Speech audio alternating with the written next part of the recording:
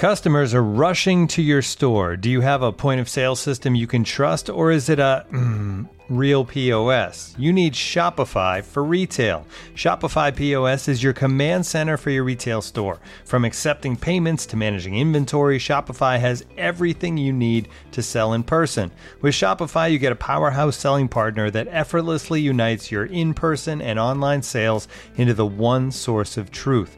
Track every sale across your business in one place and know exactly what's in stock. Connect with customers in line and online. Shopify helps you drive store traffic with plug-and-play tools built for marketing campaigns from TikTok to Instagram and beyond. Get hardware that fits your business. Take payments by smartphone, transform your tablet into a point-of-sale system, or use Shopify's POS Go mobile device for a battle-tested solution. Plus, Shopify's award-winning help is there to support your success every step of the way. Do retail right with Shopify. Sign up for a $1 per month trial period at shopify.com/theathletic, all lowercase. Go to shopify.com/theathletic to take your retail business to the next level today. Shopify.com/theathletic.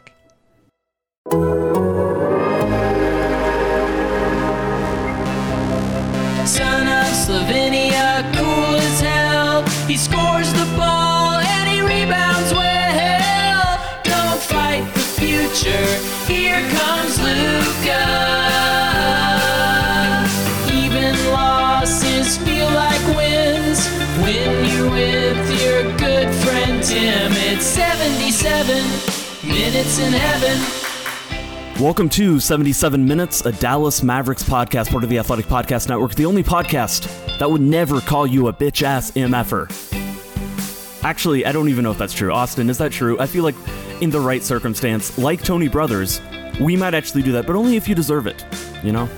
Absolutely. I mean, I might do it. I'm not going to lie. I think I stand with Tony Brothers on this one.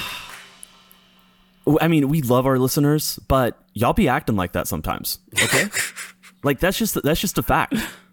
Anyway, I'm Tim Cato. I write and talk about the Mavericks. We've got Austin Guria of D Magazine, Dime Magazine, lots of magazines. He's a magazine lover. I do love me some print. Man, the forgotten medium. See, I'm just an audio man myself. And we're streaming into ears everywhere.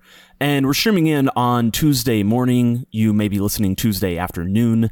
As usual, we are recording on Tuesday. This one's a little bit delayed, as most Tuesday podcasts will be when there's a Monday night game. We're going to record the following morning. Otherwise, should be the same schedule that you're used to when we're out every Tuesday morning right away. We're going to talk about the two games, because I think the last two games that the Mavericks played, a 111-110 win against Toronto, that wasn't that close, and a 96-94 win against Brooklyn on Monday night, which wasn't that close either, except it was. And I think both those games are really just interesting and have, themes and things to talk about, both about the games themselves and kind of where the Mavs season is going, some early trends, etc. Why was that Brooklyn game so close? Can you explain any aspect of that final minute to me, Austin? Because I'm still 10 hours removed from it, still shocked and jarred by that 8:45 Central local tip time, and I'm just a little baffled and confused. Yeah, I'm gonna blame it on the 8:45 tip time combined with daylight savings. Everyone was just in a bad mood. It had been dark already for 4 hours when the game started, so no one really knew how to close a game. But I think also Brooklyn got a lot of good shot variance in the last minute. Cam Thomas hit a couple crazy threes and contested jumpers, and the Maverick offense stalled out a little bit in those last 2 minutes. And then they had some bad turnovers. I don't think it wasn't the same issues that they've been having throughout the season where their offense stagnates. They had some just bad, untimely turnovers. Like Dorian had a really bad turnover, which he normally doesn't do, and Luka had a couple bad ones. And that combined with the shot making made the game close down the stretch. But it was definitely a weird one. Definitely, I feel like more like an outlier than a trend than the other games. Yeah, it felt like the Mavericks, they're usually so good in the margins and the winning margins. And it's stuff like turnovers, offensive rebounds, 50-50 balls, deflections, stuff like that. And I felt they lost that unexpectedly or non-traditionally for them against Brooklyn. They had 22 turnovers. I asked Jason Kidd about that, if there was any commonality to the turnovers that they were committing. And he was like, I don't know, it's just a weird game. It started super late. So even he was, kind of referencing that as a reason or an explanation for what was going on. And hey, man, I think that's fair. I think I'm willing to go with that. It was kind of a funky game, and Brooklyn's in a funky situation, and there's nothing I'd rather do than not talk about that. But clearly, even the opponent itself and how different they looked from when the Mavericks played them, within the first few games of the season. Just a lot of changes, a lot of differences, and I think that's enough to chalk up, whatever weirdness was associated with that Brooklyn game and the ending, kind of to that. I think for both of these games, for Toronto and Brooklyn together, I think my first takeaway is just that Luka Doncic right now cannot be schemed. No. That the Raptors and Nick Nurse, who is a sicko, who is a defensive sicko, tried everything he could imagine. I saw one tweet that, listed about 12 different variations of defensive coverages. That feels like a little bit of, a lot of those 12s are kind of variations of one another. Essentially the same thing with, just different names attached to it, slightly different effects. But again, teams are going out of their way to try everything they can against Luka, and he's scored 30 plus in 9 straight games. And it feels like there's just such a similar script of teams starting one way, trying it for a half, shifting to something else in the third quarter, and then finally in the fourth quarter just being like, damn, dude, you've scored against every single thing we've tried. What else can we do but just hard W? Because at least we're not going to lose because of, that dude. And even then, he's still scoring, he's still winning, the Mavericks are still succeeding. It's remarkable. It is remarkable. He really cannot be schemed. He's kind of just solved all defenses. And the crazy thing is that, he shot well in the last 2 games from 3, but for the most part, he's not shot the 3 ball very well. And he's still getting 35 every game efficiently. He's basically just he turned into the best post scorer in the league, which is also another thing that defenses don't really know how to handle now, because he was really smart in the Brooklyn game in that he knew that they were going to switch early on, and instead of just drawing out a lot of pick and rolls and trying to get a lot of switches, he just went immediately to the post. He's just like, I'm just going to the post every time, got the ball on the post, played out of there, and was very efficient. And he's like, I actually don't need to drive the basketball or call up a screen or use energy. I think that's another thing that's been interesting to watch him score this year, is that he's using less energy to do it. He's not dribbling the air out of the ball quite as often. And I think he knows that, if I can just get on the post, do a quick spin move, or kick the ball out, that's much better for me down the stretch than running 1,000 pick and rolls, even though he can do that all day. I had a funny conversation with the Mavericks executive over the weekend, and we were talking about this very thing, about how much teams are trying to stop. And, this guy was joking, all other 29 teams should get on a conference call and just agree to make Luka score 60 every night and to wear him out by January. And it's almost true. But the funny thing about that is it's literally the prisoner's dilemma, where that is actually probably the best approach to take against Luka from a league-wide perspective. But on any given night, you have to try all these different schemes, and you have to take the ball out of his hands at times. And here we are, with him having 30 plus and him roasting every, variation of defenses that are thrown at him. I've said before, I've written before, I think it was last season after they played and beat Milwaukee in the second half of the season. I've written that he is probably, probably about it. He is the best player against drop coverage that anybody, that in the league, period. Just the way that he can kind of matriculate it and, hesitate and then, get the ball to his rolling big man. But the post game has made him almost as deadly and almost as just vicious against switching. And, you can't really trap him or, even a hard hedge, where the guy shows and tries to recover, he passes right over that. I don't know what you do against him. And, outside of, 29 team collusion, I really do not know what you do against Luka right now. And even though, a slightly worse performance is coming, and even though this is very likely not sustainable once the team gets to the playoffs, that we're going to see some of the same problems that we saw last season. And that's why this isn't a good long-term approach for Luka Doncic, that the team still does want a second star.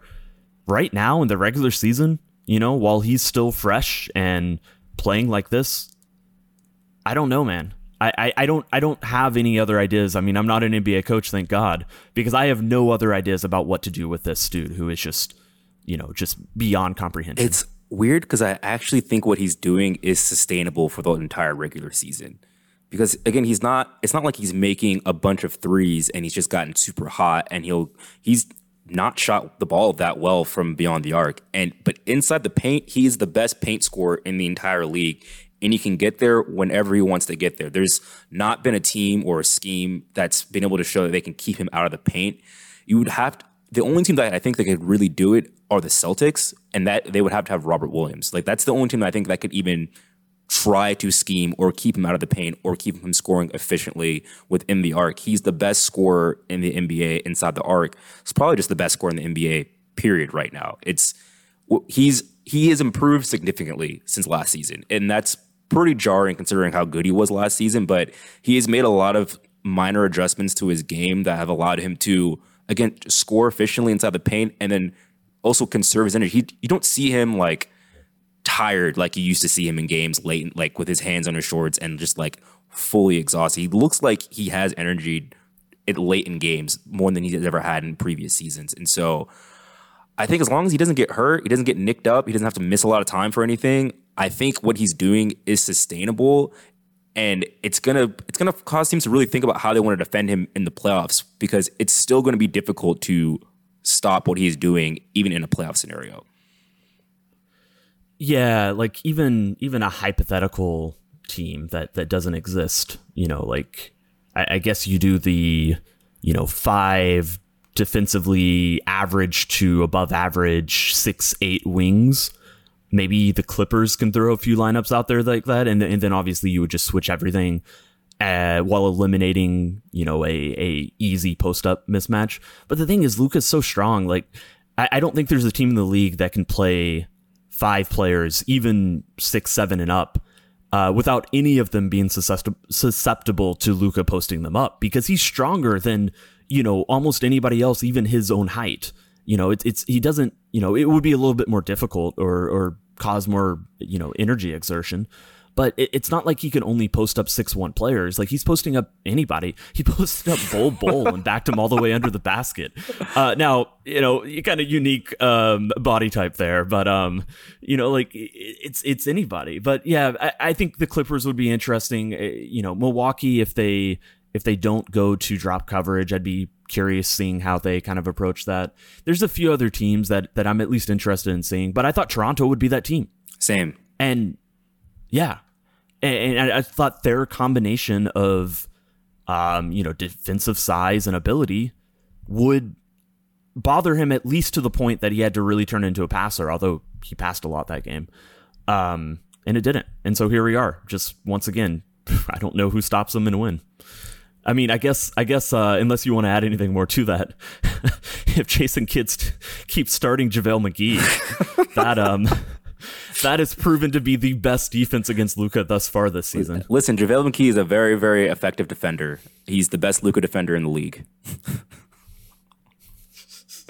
Goodness, it's a weird situation, man. It's very strange. I mean, it's so. What's stranger to you?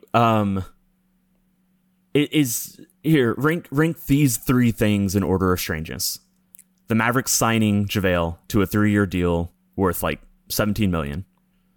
The Mavericks starting him against Brooklyn yet again, and in 7 of the 9 games, or just JaVale turning into not just a below average player, but right now not an NBA level rotation player. The number one is JaVale just looking like a pumpkin. Like, he was good in the regular season last year. He was a good contributing player. Like, Ayton was out for a long stretch last year, and the Suns were like, yeah, we're just going to keep moving along because we have JaVale and he's going to play great for us. He's just going to run, jump, and dunk. And I didn't think his floor was this low as a player. I thought at minimum he's going to give him 15 minutes, good rim protection, catch lobs, be a cog on offense, and then they'll play Wood and Kleber for the rest of the minutes. I thought he had a very high floor. I didn't think he had a high ceiling. I didn't think he was going to be like, a really high level starting center. But I thought he just gave them, some rebounding, some size. Like, it's troubling how bad he's looked. And I think the second thing I would rank there is starting him in the Brooklyn game. It's weird, but it's just like you signed a guy and you promised to start him, and we're not even 10 games for this season, and it's so evident to literally everyone, the coaching staff, they're his teammates, the fans, that he's just not the starting center. But it's too quick to pull the plug on someone that fast, but everyone does know that he's not good enough. So it's in a really awkward spot. They started him, played him 3 minutes, and then he didn't see the floor again in the game. And rightfully so. He's not as good as Dwight Powell. Dwight Powell is a better basketball player than him right now. And so it is a very strange place to be. They're trying to figure out ways to like make it work. I honestly think they should play him more with the bench unit. The only time that he's looked good in these first 9 games was that small stretch he played with Christian Wood and Hardaway and Green. And maybe that'll allow him to get into the game more and play a little bit more dynamic. I think maybe that starting lineup is maybe a little too stagnant for him, and he's not the intuitive pick and roll screener that Powell is. I don't think he can drive the offense that way with his vertical spacing. Yeah, I think some of it has to be situation. Just that, Phoenix is a different offense that expects different things. But yeah, I think my ranking would be actually signing first. I kind of talked myself into it as the offseason went along, but from the moment they signed him, I was like, I'm not positive about this. And I still think that was the wrong decision. And I think it was a little bit of stubbornness, maybe is fair to say, about, kids' kind of belief in players, which works out really well in a lot of ways.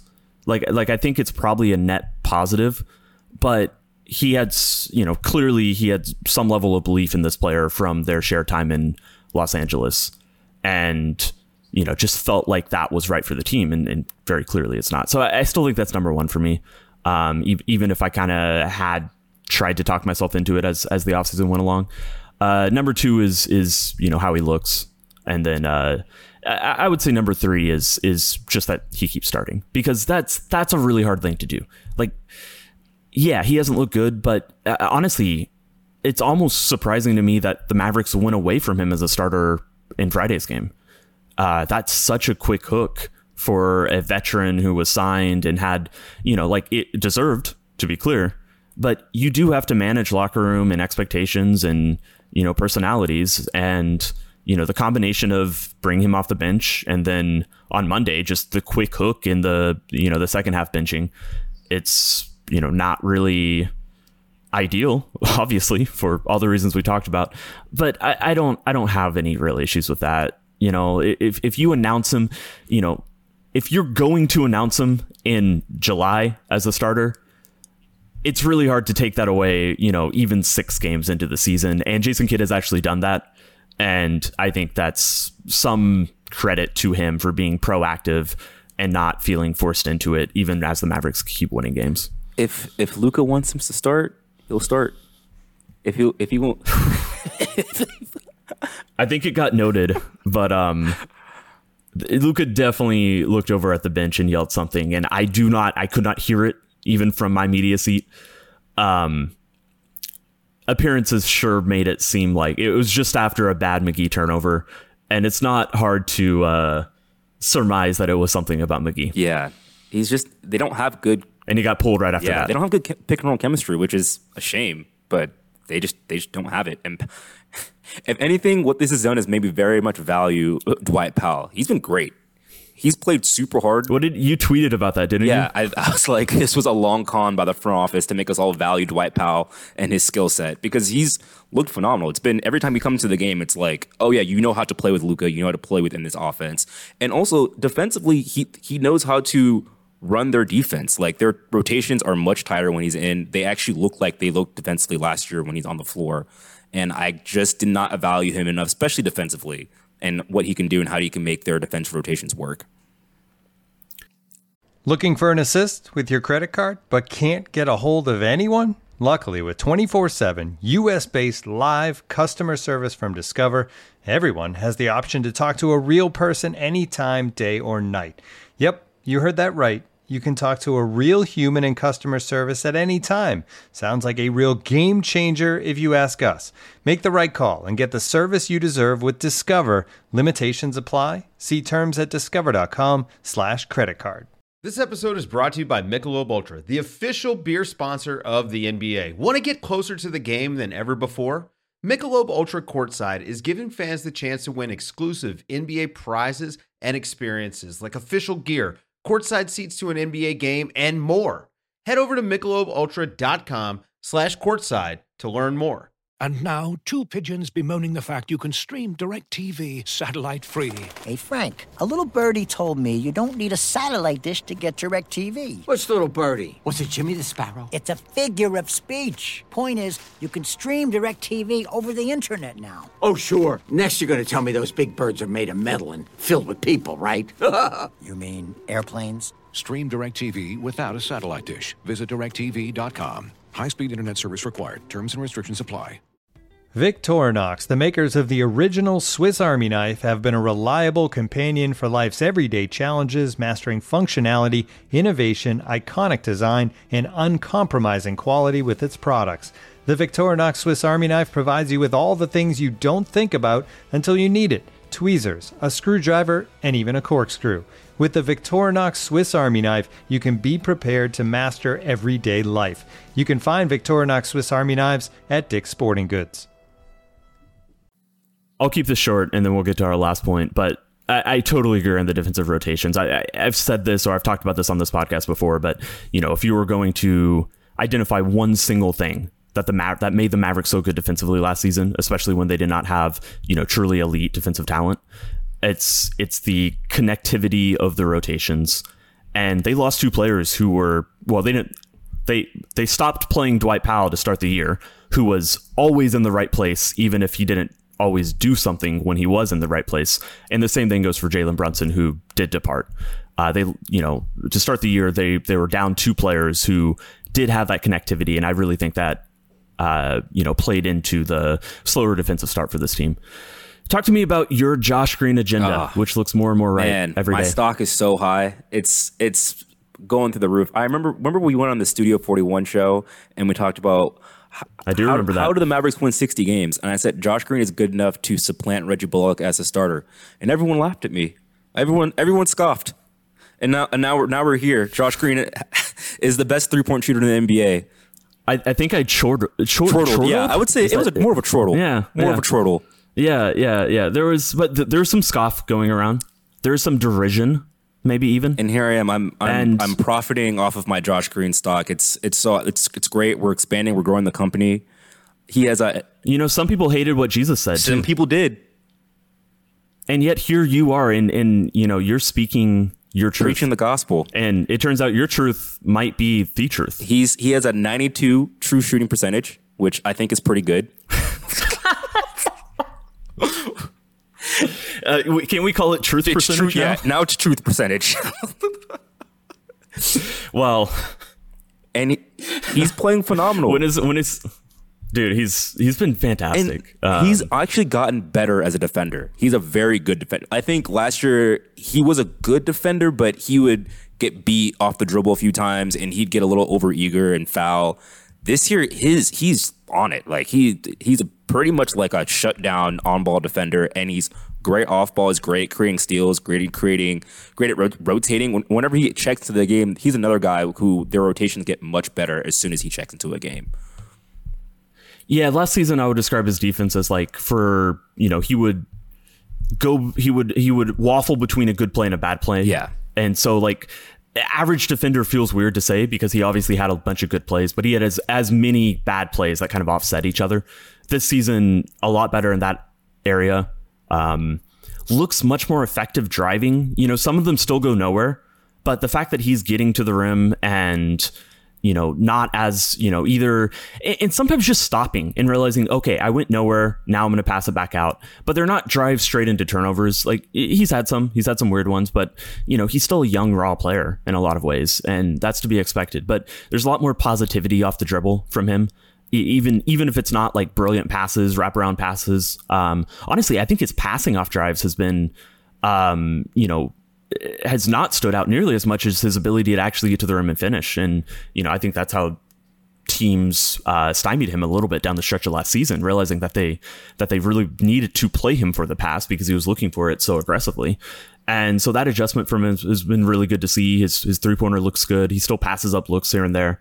But even in the Brooklyn game, I noted one where he passed up a shot and probably should have taken it. And 10 seconds later, in the shot clock, it gets back to him and he takes it and he makes it. And just really, really positive, development and progression from, probably the only player on the roster who can really have that outside of Luka, as silly as it is to say that.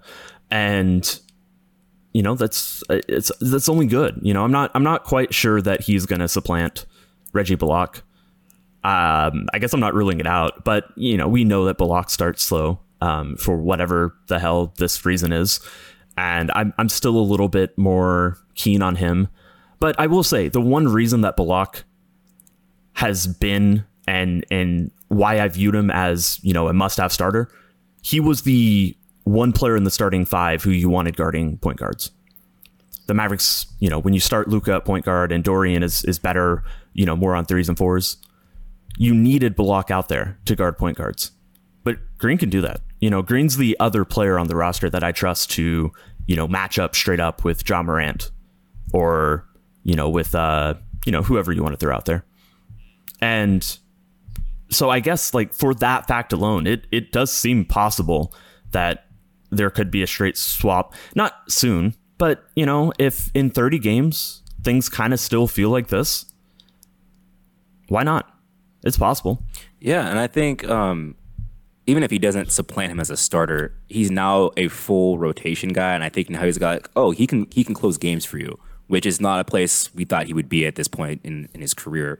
But it's a good thing to have. And also what he does is he allows the offense to have a little more dynamism to it, and because he gets into the lane, and he's been a great driver this year. I mean, that was the thing that was really like he was bad at in college and he was bad at in his first 2 years in the NBA. But now that he can get into the lane and he can throw cross-court passes, he gets guys open shots, and that's something that Luka doesn't have to do. So then Luka can take a possession off because Josh Green created an open shot for somebody.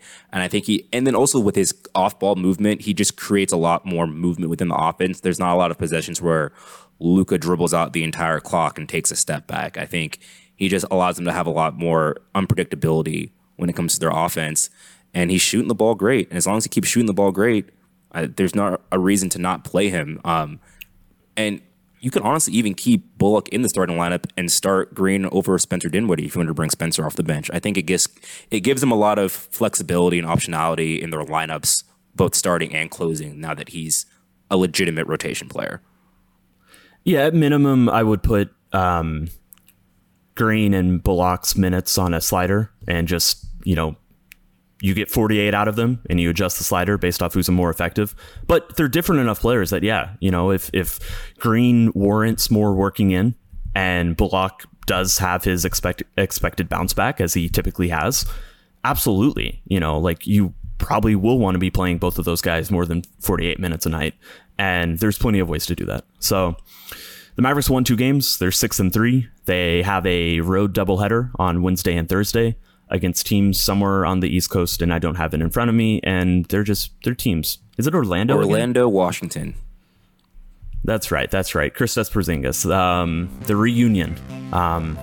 So we'll check back in later this week after those games, perhaps with a guest focusing on, maybe even something off the court. But those are 2 good wins for the Mavericks.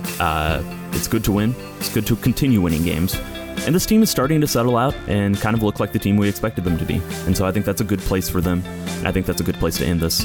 Thanks, everyone, for listening. We'll see you later this week. He plays Fortnite just like me. I am 34. fight the future, honey. Don't fight the future. The future is Luka Big Dick Doncic from the home of Melania Trump. How many kids you have?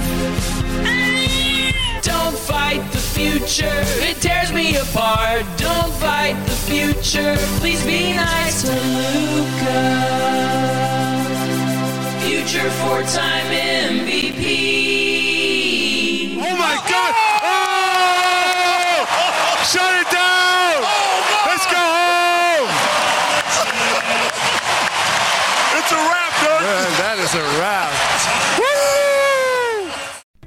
As you've probably heard by now, we've teamed up with BetMGM this season. We'll be using BetMGM lines to make all of our picks, and we'll have special offers for our listeners each week. If you haven't signed up for BetMGM yet, use bonus code The Athletic, and you'll get a 1-year subscription to The Athletic, plus up to a $1,500 first bet offer on your first wager with BetMGM. Here's how it works.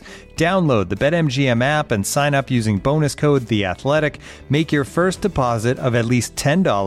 Place your first bet on any game and claim your voucher for a 1-year subscription to The Athletic.